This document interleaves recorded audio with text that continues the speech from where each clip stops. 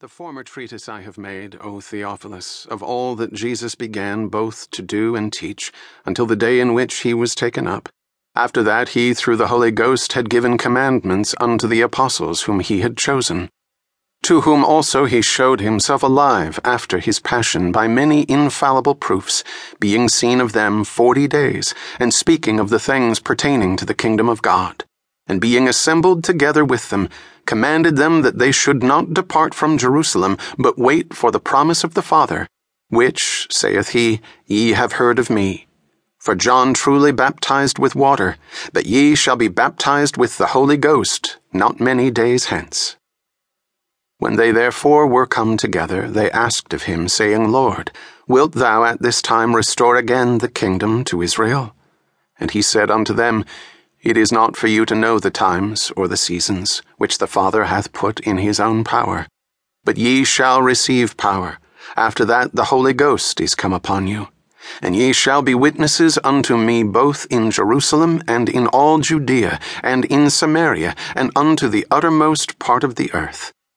And when he had spoken these things, while they beheld, he was taken up, and a cloud received him out of their sight.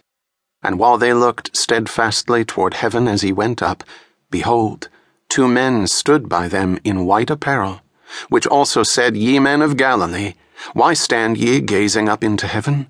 This same Jesus, which is taken up from you into heaven, shall so come in like manner as ye have seen him go into heaven. Then returned they unto Jerusalem from the mount called Olivet, which is from Jerusalem a Sabbath day's journey. And when they were come in, they went up into an upper room, where abode both Peter and James and John and Andrew, Philip and Thomas, Bartholomew and Matthew, James the son of Alphaeus, and Simon Zelotes, and Judas the brother of James.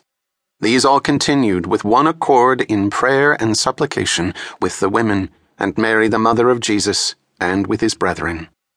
And in those days Peter stood up in the midst of the disciples, and said, The number of names together were about 120.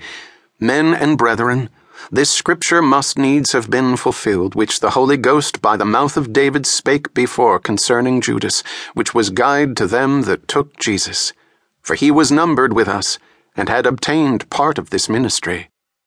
Now this man purchased a field with the reward of iniquity, and falling headlong he burst asunder in the midst, and all his bowels gushed out.